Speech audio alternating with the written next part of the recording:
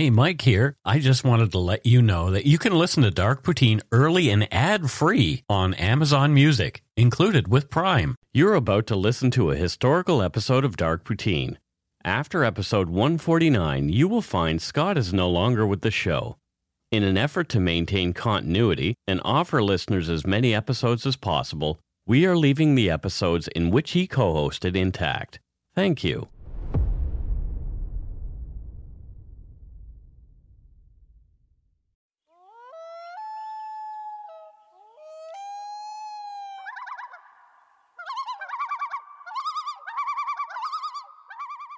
Welcome to Dark Poutine. I'm Mike Brown, creator and host. With me as usual is my good friend and co-host, Scott Hemingway. Say hello, Scott.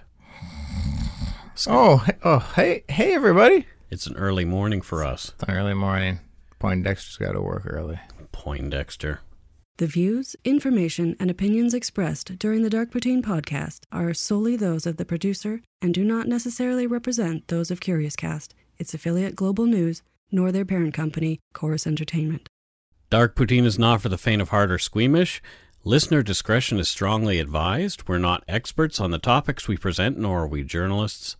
We're two ordinary Canadians chatting about crime and the dark side of history. Let's get to it. Put on your toque, grab yourself a double-double and a Nanaimo bar. It's time to scarf down some Dark Poutine. And make it a really thin toque, because it's hot out there. Yep.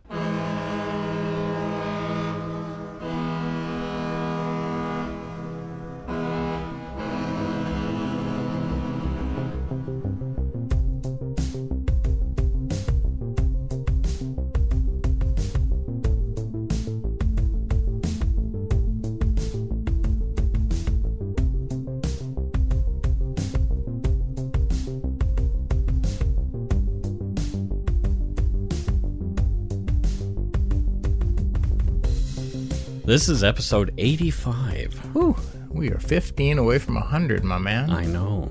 Wow. Your math is getting better as we get closer, because I think there's less to be calculated? Yeah. It's not like it was 67. I'm like, what? Yeah. What's left after that? I think it's 40. On with the show.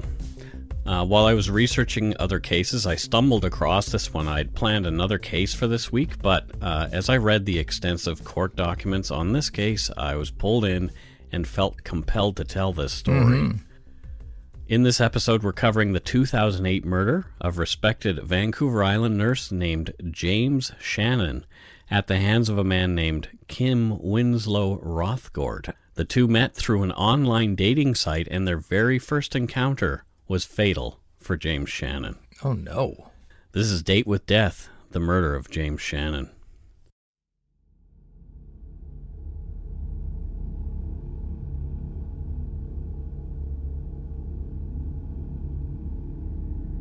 This case takes place in Port Alberni, BC, a small city on the island that has been in the news recently. It is a tiny place. Why has it been in the news recently? Well, specifically, Port Alberni is the home to Briar Schmigelski and Cam McLeod. Yes. They're the fugitives wanted in connection with the homicides of Leonard Dick of Vancouver and earlier Australian Lucas Fowler and American China Deese. And currently on the run. Yeah. As this is recorded. Exactly. So they killed these people in northern BC and then took off east. I know people who live in Port Alberni. Most are worried and embarrassed about what's been going on and how their city has been portrayed in the news. But many admit that the city has its issues. Although quite tiny as cities go, Port Alberni, with its population of nearly 18,000, sees its share of crime. In 2018, Maclean's magazine ranked the city as the 19th most dangerous city in Canada. Oh. With a crime severity index of 137, which is above the Canadian average of 70.96. And the city ranked number 7 on the Violent Crime Severity Index, with a score of 181, which is double the Canadian average of 75.25. Oh, that's fascinating. Yeah. It's like our own Thunder Bay. According to Maclean's, quote, the report ranks communities according to the Crime Severity Index, CSI, not the other CSI, a Statistics Canada measure of all police-reported crime which takes into consideration both the volume and seriousness of offenses. Oh, interesting. Okay. Yeah. Despite these statistics, in an article on AlberniValleyNews.com from April 2019, Port Alberni's RCMP officer in charge, Inspector Brian Hunter, said Port Alberni is, quote, a safe place to be. And he said, these aren't stranger on stranger assaults that are happening in this community.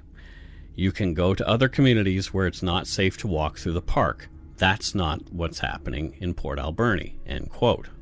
I mean, I get what he's saying, but that so implying that it's more localized. Yeah, so what he's saying is most violent crime in Port Alberni is between people who already know each other. Yeah. Or family members. Which, I mean, he kind of diminishes the seriousness of that, but I get what he's saying. Yeah. I get what he's saying. Booze and drugs are often contributing factors in the crimes as well. Yeah. But this seems to be a trend in many of the more, quote, dangerous communities in Canada. It definitely seems to go hand in hand with socioeconomic issues as well. Yep. Have a listen to the Thunder Bay podcast by Canadaland for a real intense take on this. Yeah, it's fantastic. Yeah. No, I mean, maybe not if you live in Thunder Bay, but yeah, it's a really good case example of what we're talking about here. Even before that, I listened to that podcast when I went through Thunder Bay last year. I could feel that little bit of intensity where I was downtown. Oh, really? Yeah. I just felt, there's a lot of people with drug and alcohol problems down there. And you could see it, just like downtown Vancouver. Yeah. This case, however, received very little media attention. In fact, almost none outside British Columbia. Perhaps as the victim was a 52-year-old openly gay man, it's not a track to cover. It speaks to a lot of bias in the mainstream media, that's for sure. Yeah, well, okay, well. So they'll say, who wants to hear about that? Well, I do. Yeah. I would like to hear about a crime that happened in my neighborhood, especially one as interesting as this one. Yeah. No, it's a, yeah. I don't want to get cussy. Yeah. Almost all the research for this story comes directly from very detailed court documents on the case. In fact, one of the decisions was over 200 pages, so it's like a book that I had to read to put this story together. So all the facts are facts that come directly from court documents. Oh, okay, right on. On the morning of February 15, 2008, James Shannon didn't show up for his 7 a.m. shift at West Coast General Hospital, just over 4 kilometers from his home. A staffing clerk at the hospital tried to get in touch with him that day, as not showing up for a scheduled shift was unusual for James. He didn't show up for subsequent shifts either.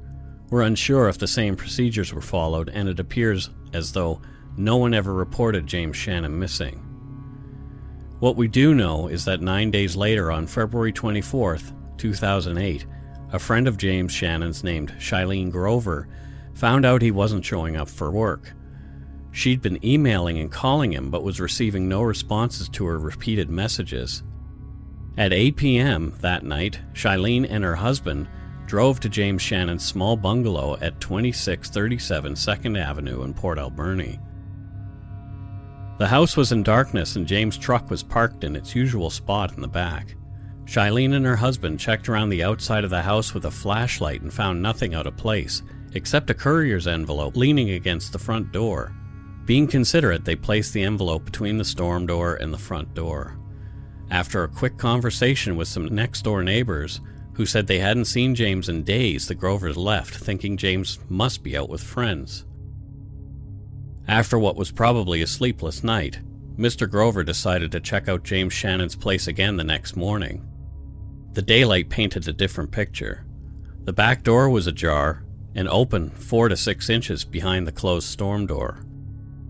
Peering through a window, Mr. Grover saw that the house looked as though it had been ransacked.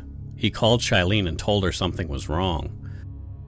Mr. Grover went into the house through the front door, which he found unlocked, bringing in the courier envelope still between the two doors. Grover started for the basement, but something told him to check the bedroom first, so he turned and headed there. Inside the bedroom were large piles of debris on and by the bed, which consisted of various items from around the household, including blankets, towels, etc. The wall above the bed was splashed with what looked like dried blood, and the room stank. Rather than investigate any further, Mr. Grover exited the house and called Shailene, telling her to call police. Shailene called the cops as shaken-up Mr. Grover left the house to wait for the cops to arrive. Just after noon on February 25, 2008, Constable Henderson of the Port Alberni RCMP arrived at James Shannon's residence after Shailene Grover's call for a welfare check on James. Mr. Grover told Constable Henderson what he'd seen inside. Henderson went in and verified the mess inside the home, the blood spatter on the walls and floor of the bedroom, and that, to his experienced nose, the bedroom smelled of death. Henderson called for backup, and another patrol officer, Constable Haldane, arrived soon after. After clearing the rest of the ransacked house, the constables entered the bedroom, using their flashlights to get a better feel for what was there. I have such empathy for folks who have to find their family or friends violently murdered. I mean, I know he didn't necessarily find them, but saw a lot of evidence. Like, that'll haunt you. I can imagine, like, just coming out to the front lawn and collapsing and, like, oh, it's just something that you have to live with for the rest of your life. From court documents, Constable Henderson observed big pools or puddles of blood on the floor as he walked around the bed. As he shone his flashlight back and forth across the bed, Constable Henderson wondered why debris was piled so high in the bed to a height of about 1.5 feet. When he saw a portion of what he believed to be a nose and a mustache, he indicated that they should leave the room, and they exited the house at approximately 12:25 p.m. When they walked out, Constable Henderson said they tried not to disturb anything more than they had by walking in. He said they did not turn on any lights or move anything with their feet that he was aware of. They waited outside the house for the other officers to arrive. There was a massive amount of blood in the bedroom, more than a few of the attending officers had ever seen at a crime scene before or since. The attack in that room had been nothing short of savage. Yeah, I think this is something that we don't give first responders enough credit for the things that they have to see daily and encounter daily. Yeah, for sure. Like, wow. In a weird twist, shortly after the discovery of James Shannon's body, the cops had their suspect in hand.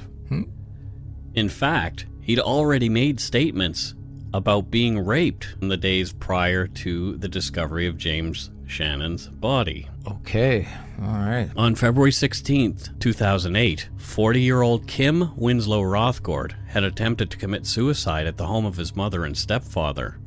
RCMP attended.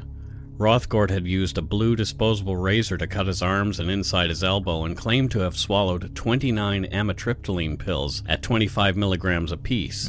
Amitriptyline is an antidepressant, and overdose can be fatal. There was a large amount of blood at the scene and soaked into his mattress. Yuck. Rothgord, a divorced father of 4 with a checkered past including arrests, drug and alcohol abuse problems, and even some previous jail time, was transported to the hospital by ambulance. This wasn't the first time cops had dealt with Kim Rothgord that week. Oh, wow. He'd been seen on the morning of February 14th, 2008, acting erratically and carrying a jar full of cash, mostly loonies and toonies, at a 7-Eleven at 3rd and Marr Street, about 3.5 blocks north of James Shannon's residence. Well. After grabbing a cab to a local hostel, where he'd made a scene in the kitchen with a woman who was his ex-girlfriend, he was picked up by police. From court documents, quote, Catherine Baskett, a resident at the time, was called to the kitchen by the supervisor. She recalled that once Mr. Rothgord left the kitchen and went outside, he continued to cause problems by yelling and swearing. Ms. Baskett said that Mr. Rothgord had a peanut butter jar cut in half containing coins and green bills on top, like $20 bills. She estimated that he had at least $500. She said he was giving the money to everyone, loonies, toonies, and quarters. He also had a container of tobacco and was passing out tobacco. As people approached him, he would grab a handful and give it to whoever approached. This went on for 10 or 15 minutes until he was asked to leave. When she asked him where he got it, he said that he had stolen it from a neighbor. He had a confrontation with a hostile staff member, and then the police came to arrest him. Ms. Baskett recalled that the police took the one jar with the money and she did not know what happened to the one with the tobacco. The police pointed a taser at him when they arrived, but did not have to use it. The police talked to the man and tried to get him to relax and calm down, which appeared to happen once he was arrested and handcuffed, end quote. Yeah, definitely acting very bizarre. Yeah. You know, and one doesn't typically walk around with a half peanut butter jar full of loonies, toonies. And 20s. Which for our American friends, we have $1 and $2 coins. That's right. We call them loonies and toonies. He'd been taken to the RCMP cells to sleep off his drug and alcohol-induced stupor and released the day before his suicide attempt. Something was causing him major stress. This is along the lines of the bizarre behavior that profilers ask the public to watch for when they're looking for an unknown subject. Yep. Do you have any friends acting bizarre or strangely? Since a crime. The problem is, at this point, they had no idea that a crime had been committed, yeah, or why Rothgort was mentally decompensating so quickly. But even though they didn't ask or put out a lookout for this kind of behavior, people already had noticed. Yep. At the hospital, after Rothgort's suicide attempt, it was determined that he had been exaggerating the amount of pills that he'd taken and alcohol that he'd drunk that day. He was very responsive, scoring 15 of 15 on the Glasgow Coma Scale, so the overdose was not affecting him. In fact, there were no signs of OD at all. A test for alcohol showed there was none in his system either. His wounds were easily tended to and considered, although bloody, mostly superficial. Okay.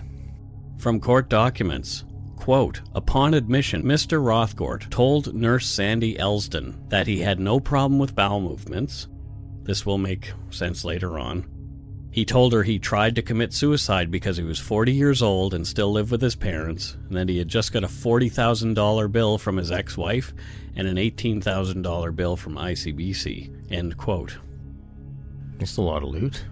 Yeah, so he owes a lot of money and, depressed, all those kind of things. Yep. Erring on the side of caution, the doctor attending decided to keep Rothgort on the psych ward for a few days to observe him. Yep. His mom and his girlfriend, Shelley Dan, visited him the next day, and Shelley would come back a few times during his stay on the ward, and this will also be important later on. Okay, noted. On the morning of February 18, 2008, he began crying in a conversation with a psychiatrist, Michael Hiltz. Rothgort began to tell a story. From Dr. Hiltz's notes as entered into evidence, quote, he was very ashamed and embarrassed to, quote, finally tell someone the truth. I was raped. He decided to attempt a date with a male he met on the internet. He went to the home of this male who he had never met before. He drank most of 3 bottles of wine and ingested some cannabis and 1 line of cocaine. The male then tightened a belt around Mr. Rothgort's neck and sodomized Mr. Rothgort with a wine bottle, then his penis. All the while, the male was threatening him with a hammer. Mr. Rothgort was able to break free, hit the male with the hammer, and run out of the residence. He ultimately became overwhelmed with shame and guilt and fear of what others would say and tried to end his own life. He told his mother about this over the weekend, and she was looking for an attorney for him, and otherwise he planned to inform police of the rape today once his mother arrives. He has not drank alcohol for a week. He had pain on defecation from the rape, end quote. The last point ran contrary to what he had told the admissions nurse. Yeah, and his description of the attack, he hit him once with the hammer, seems to differ quite greatly. Well, we'll see. Well, it already was talked about. There were multiple blood pools, and, so it definitely sounds like there was a hell of a lot more than one hammer hit. The next day, he told a similar story to another friend who had been visiting him. He also interacted with Nurse Judy McGinnis that morning. According to court documents, quote, he was distressed that the police had not yet come to get his statement.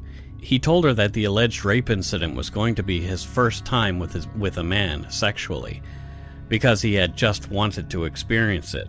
He stated that his alleged rapist seemed like a, quote, nice fellow in the beginning.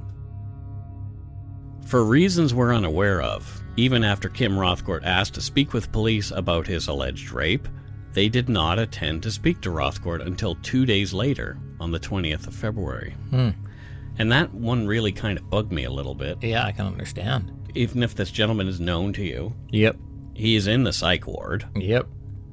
Wouldn't you find it necessary to go and have a conversation with him right away? You would 100% think so. But I don't know why that didn't happen. Yeah. So it just didn't happen. Yeah. Awaiting the arrival of police, Rothgort was begging for Ativan to help him calm down. He was given 1 milligram hours before Constable Nielsen of the Port Alberni RCMP arrived to take a statement at 6:30 that night. Rothgort described meeting a man named Jim over the internet on Plenty of Fish. They agreed to meet at Mr. Shannon's residence on the evening of February 13, 2008. Rothgort described how his mother drove him to the man's residence. They stopped along the way to purchase a bottle of wine. Rothgort said that Jim seemed like a fairly decent guy. They drank the wine together, and Rothgort said he was tipsy and made his way to the bathroom to pee. Rothgort said when he came out of the bathroom, he was surprised by Jim, now naked and aroused. He was confronting him violently. Rothgort told Constable Nielsen that Jim had a belt and put it around his neck and forced him onto the living room floor. He was then forced to perform oral sex on the older man. After that, Rothgort said Jim sodomized him with a wine bottle, calling him little bitch, a little slut, and you're going to be next. Then Rothgort described how Jim picked him up by the throat and threw him onto the bed. Rothgort claimed that Jim had a hammer in his hand and was menacing him. Rothgort was unclear about where the hammer had come from, but Jim allegedly was choking him with the handle down across his neck. Rothgort said that Jim turned him over on his stomach and violated him from behind.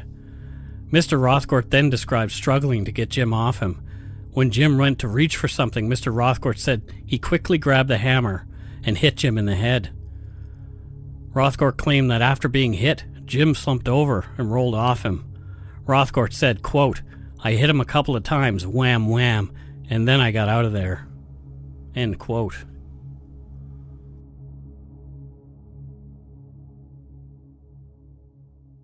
So he does admit to hitting multiple times. Well, twice. Wham, wham. Yeah. At no time during this interview did Rothgort claim to have or show any evidence of injury from the attack by Jim. Constable Nielsen promised to have a conversation with the man at the address he'd been given, but after checking the residence on the evening of February 20th and finding no one home and the house in darkness, Constable Nielsen left. It is not mentioned in any documents I've read whether there was any subsequent attempts to contact James Shannon after Rothgort's claims of rape against him. Okay. Oh, wow. So the RCMP went to the house and the man is laying in there dead. Yeah, for damn near 9 days, if my math was correct. At this point, February 20th is 7 days. Jeez. Yeah. After a few more days in hospital, Rothgort began receiving passes to attend 12-step meetings. He came back agitated one evening, claiming some female members of the group had, quote, called him down, which we assume to mean he had a poor interaction with them. Yeah. I don't know what exactly that means. Called him down. Oh. The next day, Saturday, February 23rd, 2008, he was signed out overnight by his stepfather and went to another meeting where he told the group he'd, quote, passed out and was, quote, sodomized by a man. So he shared that at a meeting with people. He was finally signed out of the hospital on February 25th, 2008, as the police were locking down James Shannon's residence and investigating a brutal murder scene. So the day they're there investigating is the day he was let out of the hospital. Yep. At 4:26 the next day, at his mother's home, RCMP arrests Kim Rothgort, charging him with the murder of James Shannon. As he's being arrested, Rothgort was upset and talking. Here are some of the comments that he made. Quote, "I did my statement, you know. I was raped. I want to go back to the hospital. You guys know what happened to me. So, and stuff, so." End quote. Yeah, okay. And we'll take a break here and come back with the conclusion of this story.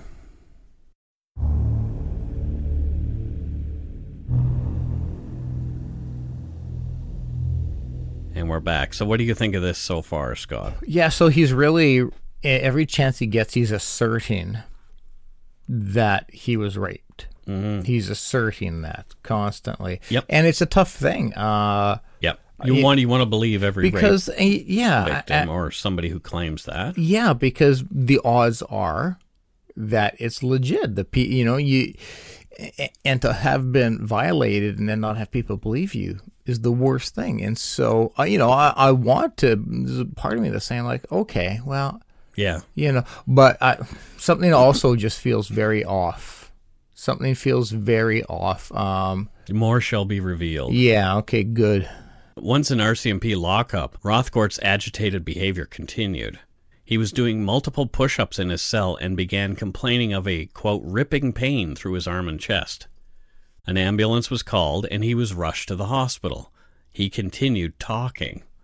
And here's some of the things that he said. Quote, "Unfortunate, I've been charged with murder and I don't really feel good.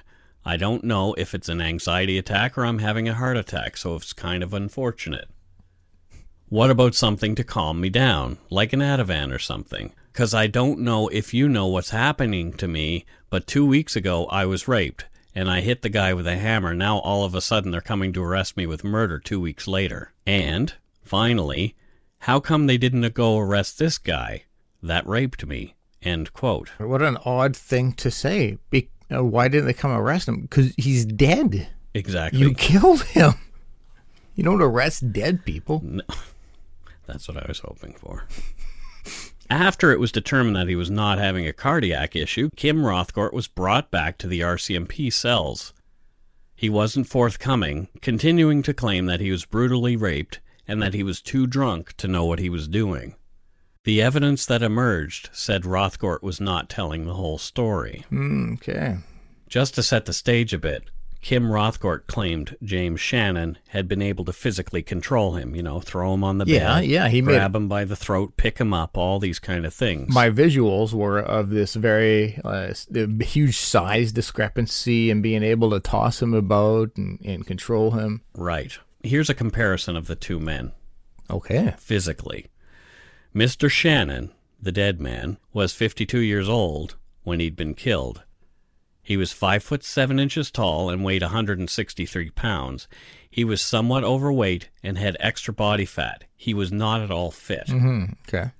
In contrast, according to court documents, Kim Rothgort is between 5'10" and 6 feet tall. He weighed between 180 and 185 pounds in February of 2008. He exercised a great deal and was very physically fit. He ran, went to gyms, and trained by lifting weights, using a punching bag, and did a series of exercises including many push-ups. He had a background in boxing and also held a black belt in Shotokan karate. He had worked as a bouncer. So he can handle himself and he's a decent size. Right. So he's much bigger than the other man. Yeah. Okay. And much more fit than the other man. Being devil's advocate again, there's sometimes smaller people have no concern or no issue controlling somebody bigger because the threat of violence, the threat, having a hammer and stuff. But this is just feels off. The two met online in February through the dating site Plenty of Fish. Much of the evidence about the case was gleaned from the user accounts and computers of both men. Rothgort's profile name was Mermanlix, and Shannon's was Antares 5. Mermanlix. From court documents, Mr. Rothgort's profile stated, quote, he wanted well-endowed older men. He provided a very little personal information other than his age of 40 years, race, height of 5'10", and that he lived in Port Alberni. He answered, "Prefer not to say," to a number of the other standard questions. He stated he was looking for a man for a, quote, intimate encounter, and indicated that his profession was, quote, porn star. Under interests, he stated having sex with older men. Under about me, he said, quote, "I would like to meet an older man or two for sex. Crave well endowed. I am a very sexual person, and I know I could treat the proper man to a really great time," end quote. His first date preference was, quote, dinner, wine, my place, or yours. All sounds quite familiar. Yeah. In his profile, Mr. Shannon referred to himself as Island Man.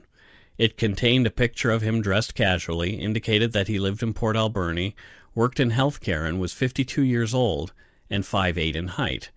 He indicated his first name was Jim, and he was hoping to meet other gay men in the area and hoping to find a man for a long-term relationship. He listed his hobbies as reading, skiing, music, biking, camping, and doing nothing. His first date preference was to go somewhere for a walk and have a chance to talk, end quote. Seems like a very normal fella, according to his profile. Yeah. Rothgord also had another profile on Plenty of Fish. This one he used to pick up women. The username there was Hornyman67. Rothgord had met other men, but it is unclear whether they had any sex. Okay. After some back and forth, one message stood out in which the self-deprecating James Shannon said, quote, "I just want to say that I'm not an attractive man and I don't have a body to die for." Rothgord simply shot back, "Sure." Okay. As their meetup was set for February 13, 2008, sexually specific and explicit messages between the men flew back and forth on the site. It was clear the encounter was to be consensual. Okay. All right. They talked specifically about having sex the first night they met. Okay. After James Shannon was dead, Kim Rothgord had called his older son Riley, then 18 years old, using James Shannon's phone. Oh, boy. Riley later testified that in the call, his father said he'd just killed a guy and needed Riley to go down there. Riley said that in the response, he said, "What do you mean you just killed a guy?" And his father responded, I killed a guy, and I need your help. I need you to come here." Then Riley said, "What do you mean you need me to come there?" And his father said, "Come here, I need your help." Riley left his girlfriend's place and went to the address that his father had given him. Oh, no. Oh. Riley saw blood spots on Rothgord's face as he was pulled into the house by his dad. He asked what happened, and Rothgord told his son that he'd been doing drugs and the man had attempted to, quote, take him out with a hammer. Rothgord claimed to have, quote, blocked the attack and hit the man. Riley testified, quote, "I believe my father told me he struck the man with his fist, and he took the hammer to the man. He told me he beat the man with the hammer. He said he hit him in the head a couple of times." Oh. Yeah, it's just the visuals. Like, there's something about murder all the time that's uncomfortable. But yeah, I can almost feel like thumping on my head when talking about getting hit by a hammer. Oof. Yeah, it's just, yeah. After chatting about burning down the house and Riley refusing to help in that way, Rothgord was extremely agitated. He was threatening to kill Riley at this point as well. You've got to be kidding me. No. The next few paragraphs are quite graphic, like they haven't been already. We feel these are important to the story. Yeah. From court documents, Riley said his father, quote, got a bit angry of what happened at the guy, calling the guy a puke and a worthless piece of shit and all that. Then Riley said that his father went into the bedroom and attacked the body again with another sort of weapon, screwdriver or knife, and that he did not see it, just heard sounds of him attacking the body. He could see his father's legs through the doorway to the bedroom. Riley said that he heard the stabbing of a body, a puncturing sound a knife would make. Based on his previous deer hunting experience, he said, well, it sounded like the knife entering the hide of a deer or carcass. He said his father was in the bedroom for a minute or so. When his father came out, he was, quote, adrenalized, very excited. Riley said that his father was just saying how the guy's a disgusting slob and how he slammed candles in the guy's eyes. Oh my God. Yeah, this behavior. And how dare you call your son? Get him involved in this and traumatize your... Oh. The candles were part of the holdback evidence used by police to weed out the cranks. They knew only someone who'd been to the crime scene or would have been told this information by the killer would know it. After grabbing a few items and slamming them into his backpack, Rothgort and Riley left James Shannon's house. Riley had been there about 10 minutes. Ugh. As Riley dropped his father off at a local strip club blocks away around 1 a.m., Kim Rothgort restated his threats on Riley's life, that if he told anyone, son or not, he was a dead man. Riley said that he wanted nothing to do with this and drove back to his girlfriend's house. Oh my God, so your father calls you over to help do whatever you're doing at a murder scene. So that unto itself is traumatizing, and then your own father is threatening to kill you. Mm-hmm. If you talk about it like Yep. a poor kid. Well, no wonder he testified against him. Yeah, right?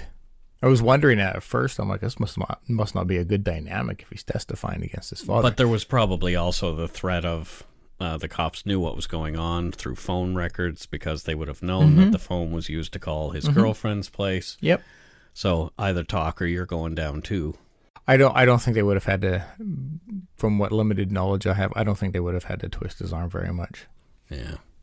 The next known sighting of Rothgort would be at the 7-Eleven nearby prior to his arrest at the hostel. While in the psych ward, Rothgort told his girlfriend that he'd killed a man, that without her help, he'd be in big trouble. He asked her to go into James Shannon's house on 2 occasions, once to obtain the hammer he'd claimed was in James Shannon's skull, and another time to steal James Shannon's laptop that he knew had damning evidence in it. Yeah, evidence describing what they were planning to do, which would discredit his claim. Yes. Shelley did go to the home twice. She'd failed to find the hammer and was unable to dislodge the laptop from its cables. According to court documents, quote, she said she reported back to Mr. Rothgort that the man was dead based on the form under the textiles in the doorway and the smell in the house, although it is not clear when she did so. Disgusting. On February 20th, 2008, another longtime friend of Rothgort's went to see him in the hospital. Rothgort also told him he'd been raped and had killed the man who had done it to him. Rothgort asked his friend to burn down James Shannon's house to cover up the crime, but he too didn't follow through. At trial, the evidence against Rothgort was mountainous. There was DNA, blood spatter evidence, fingerprint and footprint evidence, as well as Rothgort's own statements. The evidence given by the forensic pathologist indicates a frenzied attack, and this is detailed in sickening as well, and I left a lot out, so be prepared. Mr. Shannon's skull, with its extensive skull fractures, looked similar to the shell of a hard-boiled egg that had been struck by a spoon. Ugh.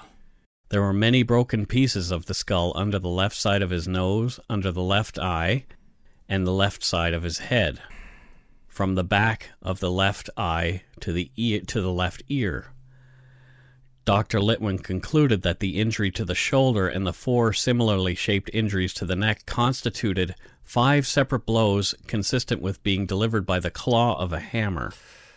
He said the 2 additional injuries higher up the neck and more under the jaw could also have been caused by the claw of the hammer, but they were less distinct injuries. The insertion of the candle causing blunt force injury to the right eye, the right hemisphere of the brain, and the brain stem was associated with some evidence of bleeding in microscopic tissue, such that this injury may have been a component of the blunt force injuries that ultimately caused Mr. Shannon to die. The candle was inserted until it came up against the back of the skull. Holy shit. The 4 stab wounds did not cause bleeding in microscopic tissue and therefore occurred at a time when the heart was not pumping blood. 2 of them would have been immediately life-threatening in the absence of medical attention, the ones that entered the stomach and liver. Also in this group was a broken left 7th rib. there were no defensive wounds on the man's body. Oh my God, that's horrid. Yeah. Oh, the things he did to this man. It's horrendous. It's disgusting, yeah. After the trial, the jury found Kim Winslow Rothgort guilty of second-degree murder in James Shannon's death. Right after his sentencing, Rothgort said words that would come back to haunt him in an inmate classification interview into the prison. I was told by my lawyer not to say anything about it because we might appeal, but I don't mind talking. I put an ad on Plenty of Fish website in the male-seeking mail column, I guess because I had a sexual relationship with my late twin brother for years. My early sexual experiences were male. I thought I would see about it. We met up there and was a lot of alcohol and booze. We talked about fantasies. Mine was to be with two men, and his was being choked and that kind of thing. It was disgusting on both our parts. I remember a wine bottle being involved in strangulation. There was methamphetamine at the scene. I don't know where the hammer came from. I don't remember much of it. I reported the crime to police 3 days later when I was in hospital after a suicide attempt. So, despite his claims of it being his first time, it was not, and he had had a sexual relationship with his brother. And according to court documents as well, there was no evidence that any choking had happened with James Shannon. So, he said he had a fantasy about being choked, and Rothgort sort of talks about maybe that happened, but there was no evidence of that happening at all. Yeah, I don't seem to be able to get past the sexual relationship with his late twin brother. That's all kinds of uncomfortable. Right. Whoa, wow, okay. On appeal... And to admit that, okay. Yeah, just to admit that is... but, I mean, he felt like he had nothing to lose at this point, I guess. So. Yeah. On appeal, though, a new trial was ordered, as the judge has improperly instructed the jury on the meaning of proof beyond a reasonable doubt. Oh, God. From a Globe and Mail article, quote, the appeal court ruling said the judge was wrong in telling juries a conviction could be based on a lack of evidence, and that he also erred in other areas related to the defense of provocation and intoxication. Oh, no. End quote. Apparently, the two defenses, intoxication and provocation, should have been considered separately, but the judge said to consider them together. Yeah, okay. After his second trial, though, in 2014, Kim Winslow Rothgort was again convicted of second-degree murder. From an article on dailyextra.com by Jeremy Hainsworth dated August 13, 2014, quote, Rothgort, a 200-pound trained boxer, told the court that he had been attacked and raped by Shannon, who was 5'7" and weighed 163 pounds. The judge said, it cannot be suggested in this case that Mr. Rothgort experienced a moment of, quote, homosexual panic in the face of sexual advances toward him by Mr. Shannon, BC Supreme Court Justice Elizabeth Arnold Bailey ruled in upholding the jury's conviction on June 30th. Good. The judge partially rejected Rothgort's argument based on, quote, his activities in seeking males for sex on Plenty of Fish and the content of his Plenty of Fish messages with Mr. Shannon prior to their date. Yep. Quote, moreover, she ruled, in this day and age, I do not consider it likely that homosexual panic, that's in quotes, will often, if ever, provide a valid basis upon which to find provocation. Oh, good for her. Yes, very good for her. Yes. So that kind of sets a precedent as well. I mean, you know, they were there consensually, and perhaps there was something in this guy's brain about feeling guilty about what he had just done. Oh, I think my gut tells me that's exactly a quick regret and lashed out. Yeah, because what he did to the man was horrific, but at the same time, it wasn't provoked at all by this man, other than it seemed like they were just there to have a good time. To do what they talked about doing. Mm-hmm. Yeah. Yeah. Before declaring Rothgort guilty of second-degree murder for a second time, the judge said, quote, when I consider all the evidence that is relevant to Mr. Rothgort's state of mind, I find beyond a reasonable doubt that he possessed the requisite intent to kill Mr. Shannon when he did so. Mm-hmm. Yeah. And remember last week when we ended with a profile from CanadianInmates.com? Oh, I do. Yep. Well, guess what? Oh, gosh. Yeah. So, So we're looking at a picture of Kim Rothgort right now. Oh, he's in Agassiz, huh? Yeah.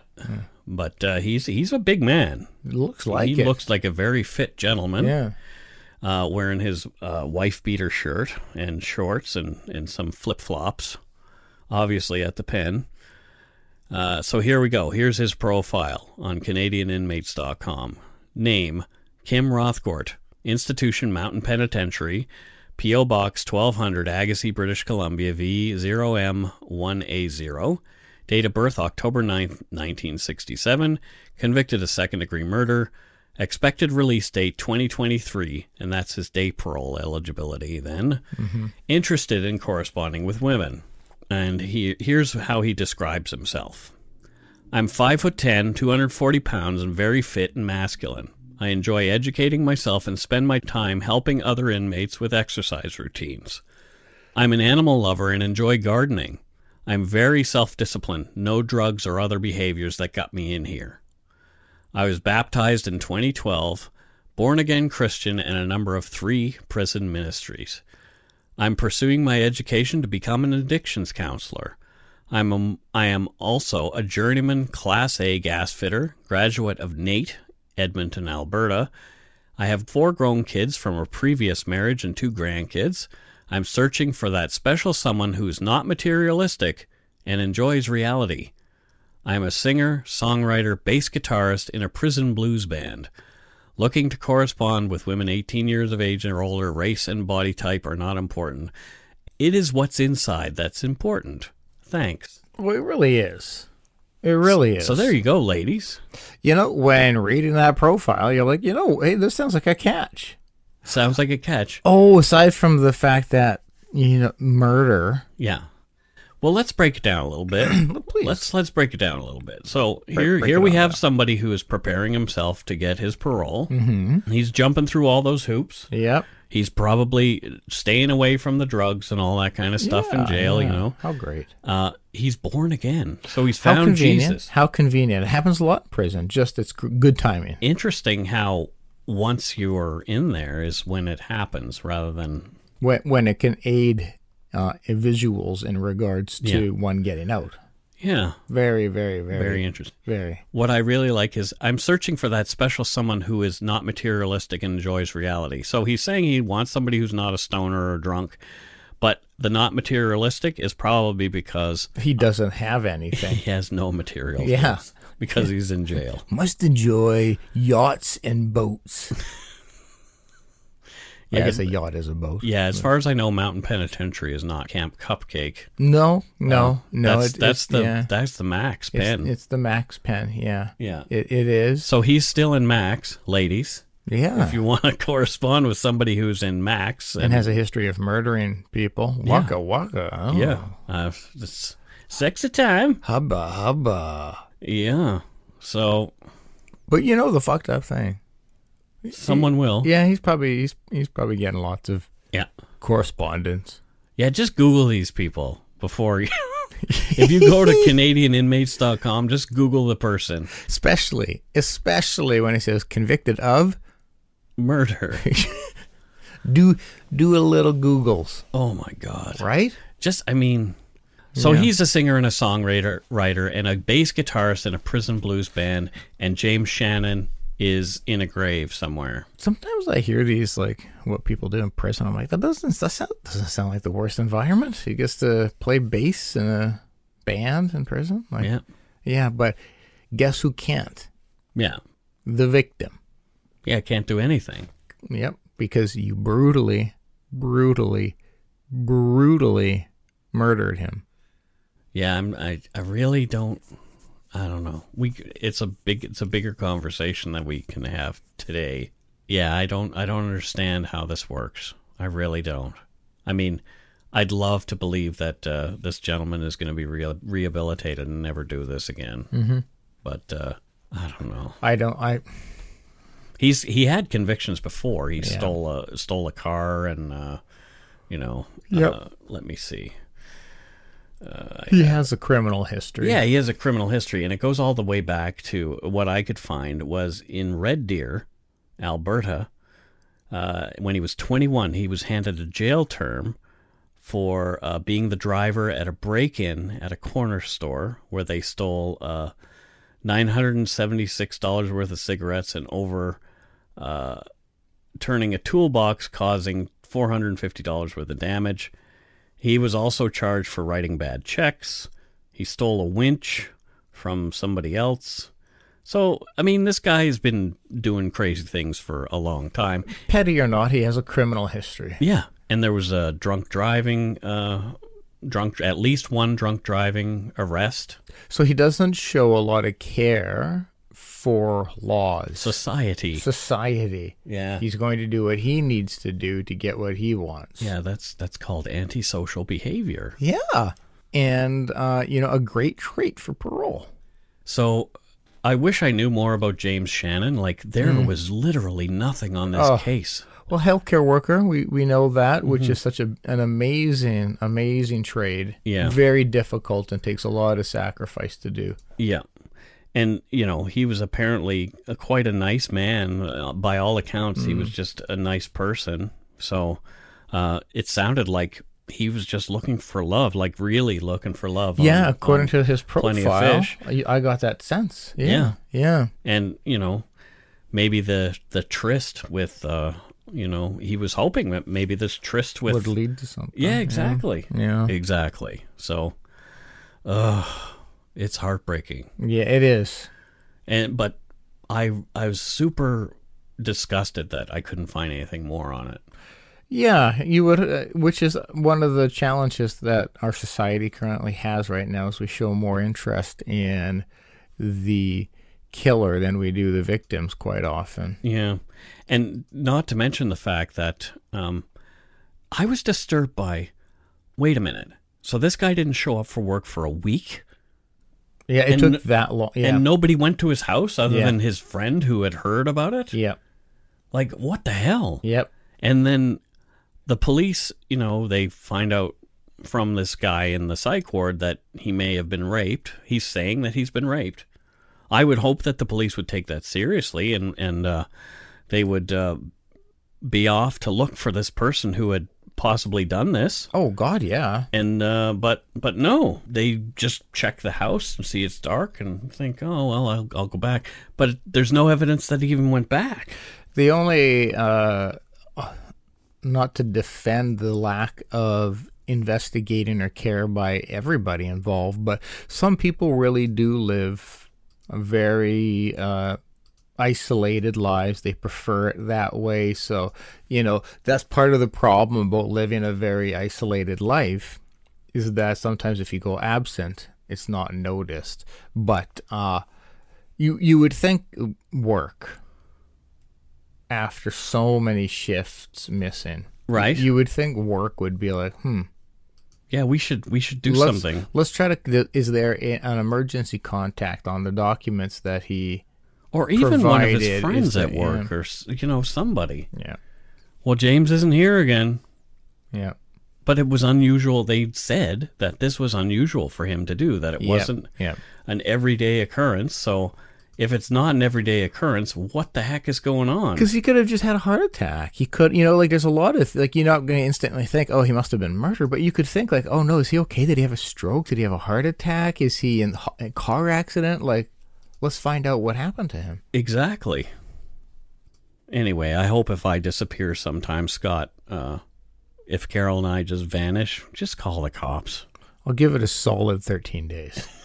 Yeah, if Mike's not around for the recording of the show, yeah, there's something wrong. Yeah, something has gone wrong. You could just be tired, Mike. I could just be tired, you could be tired. Yeah, I definitely could. Yeah, that's all, man. That's all. Oh my. Yeah. Well, that's it for this week's story. Woo. Oy, oy, oy. Yeah. Before we go, we want to give shout-outs to our Patreon patrons, as usual, per the usual. Per the usual. Yeah. So, first up, Jared Reese, from Manhattan, Kansas. Oh, wow. So Okay. there's 2 Manhattans. I did not There's probably know that. even more than that. I did not know that one. Thank you, Jared. Emma Massey. Yep. I don't know where Emma's from. She's from Manhattan, Kansas. What? Yeah, I know. That sounds like you're just reading the one below it. How dare you imply that? What does Mike? she do in Manhattan, Kansas? She's a doctor. Oh, a doctor. Yeah, she's a doctor. She specializes in eyebrows. Wow. Yeah, eyebrow cancer is not. It's a thing. Well, that's horrible. Keep Yeah. up the good work, Emma. Yeah, keep saving those eyebrows. Michelle Coleman. Yep. Is she from Coleman, Alberta? No, come on. Now you're the one who's just taken the easy road. What? That Mike. could be, though. Well, it could be. Why do you know her? No. Oh, okay. Well, then, so you are just taking the easy road. Okay, so where's she from? Coleman, Alberta. Up yours. She's the direct descendant and heir to the Coleman camping gear company. Oh, wow. Yeah. So she's got that camping money. She got that camping money? Yeah. Spread it around, Michelle. Thank you. Make it rain, camping money. She's making it rain, giving us some cash. Yeah. It's I enjoy your family's items. Luke Banville from St. Albert, Alberta. Hey, Luke. Thank you. Ashley Black, our patron yes. from Seattle. Yes. She's a PM from Seattle. Now she's upped her pledge Ashley. another $5, so she's like ultra PM. I don't know what we would call that. Like, that's amazing. Thank you so much, Wow. Ashley. Wow. And we're going to see her on August 10th In Seattle. in Seattle at the meetup there. Yeah, you heard it here, folks. So on the 10th, we're going to have a bit of a meetup. Look at the Dark Poutine Facebook page and the Yumber Yard for details. Yeah. And it'll come be on fun. out and see us It'll if be you're fun. if you're in Seattle. That's right. I like Seattle. We've got like 40 people coming already. Holy crackers. Naima Vote from London, England. Oh, wow. Sweet. London, wow. England. Thank you so much. Colin Luxinger from Edmonton, Alberta. Sweet. And he's a new PM. Holy smokes. Wow. What is happening? Thank you, Colin. Yeah, that's great. Wow. Colin has sent some messages to us about his grandmother. And Colin, email us at darkpoutinepodcast@gmail.com with more information about that. Apparently his grandmother was murdered. Oh, so, wow. Okay. Yeah. Anyway, we want to learn more. Candace Colin from... Where's she from? Oh, yeah, that's a great question. She likes to keep it quiet. Oh. But I once hired a private investigator Yep. to track her down. Oh. She's from Surrey, BC. Oh. Yeah, well, she was actually next door, so I was money not well spent on my behalf. There you go. But once I found her, I was able to reach out and learn everything I needed to know about her. Yep. Yep. Interesting. Yeah, she's a great person. She's currently between jobs. Mm-hmm. But when I say that, it's because she has 2 jobs. Yep. And like she kind of lives in between 2 stores. And so I thought you meant she didn't have a job. no, she has 2 and she lives between those 2 jobs. So she's between jobs. Yeah, she's between jobs. That's the worst job. It really is. It really is not. It's a great joke. And it's not even a joke because it's factual. It's Candace's life. Well, thanks, Candace. Yeah. David Boyd from Oshawa, Ontario. Well, thanks, David Boyd. Kayla Huggan from Airdrie, Alberta. I could use a hug in Kayla. Look at that. And Lotte Quist from Nib, Denmark. I knew that was going to be Denmark.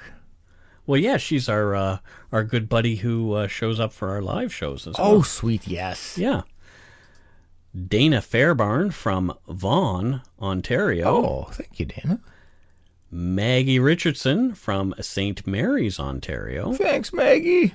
Lots of Ontario.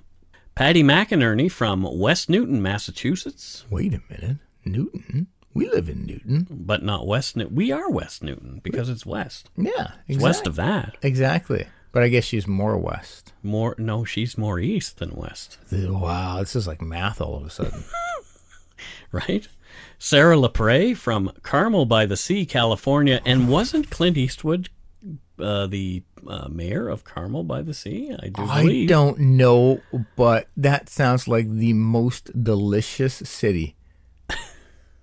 It is nice. Yeah. I've driven through it. It's very nice. Can you eat the city? No, you cannot. Eliza Stoltz from Canandaigua, New York. Canandaigua. What is Canandaigua? I think that's. she made I bet that you up. that's a native name, I bet she made that up. like indigenous peoples. Yeah. Interesting. Canandaigua. Canandaigua. Alexander James from Farrington, England. Whoa. Thanks, Alex. Farringdon. Farringdon. Yeah. Farringdon. Yeah, Farringdon. Tina Maselli is like that Joey Maselli from. From what? I don't know. I can't I remember. don't know where you're Why going. do I know that name? I don't know.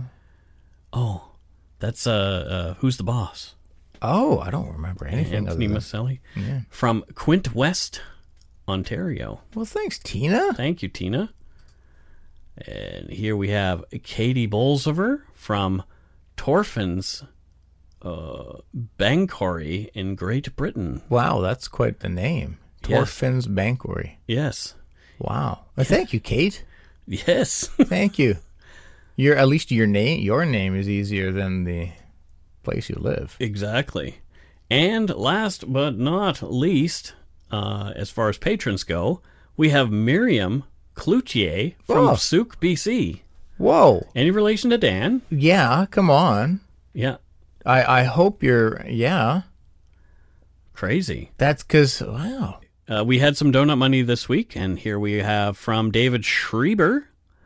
Loving listening to your podcast. I'm really sad that I'm all caught up, but I'll be stuffing my ears with more Dark Poutine every week. Thanks for making my workday sane, David Schreiber. Thank you so much, David. Well, David, don't if you get full of Dark Poutine, don't forget that's we do have after shows.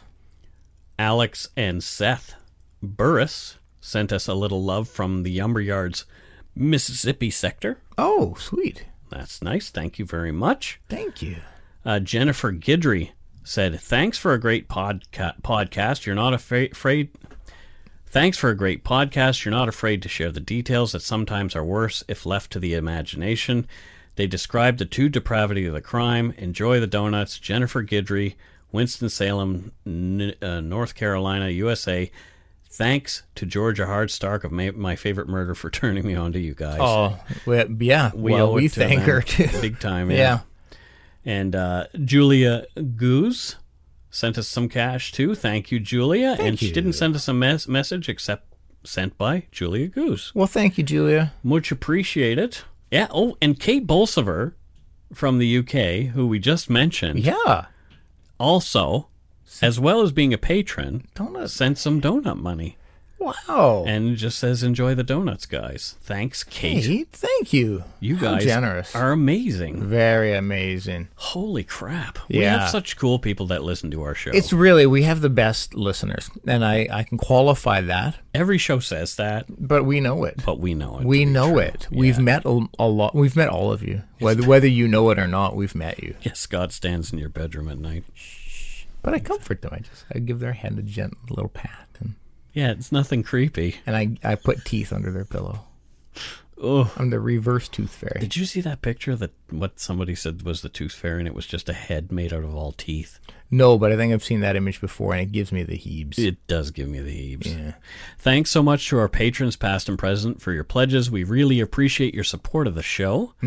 If you want to help support us, you can do so at patreon.com/darkpoutine, or for one-time support, you can send donut money via PayPal or Interac to our email, darkpoutinepodcast@gmail.com.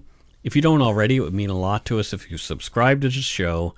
You can easily find us on iTunes Podcast, Google Play, Stitcher, TuneIn, Spotify, or wherever you get your on-demand audio. Check out our website, darkpoutine.com, for show notes and other cool stuff. Give us a follow or a like on Facebook, Twitter, and Instagram. Just search for Dark Poutine. Most importantly, tell your friends. Word of mouth is a powerful thing. Cool. Sweet. So that's it for this week. Don't forget to be a good egg and not a bad apple.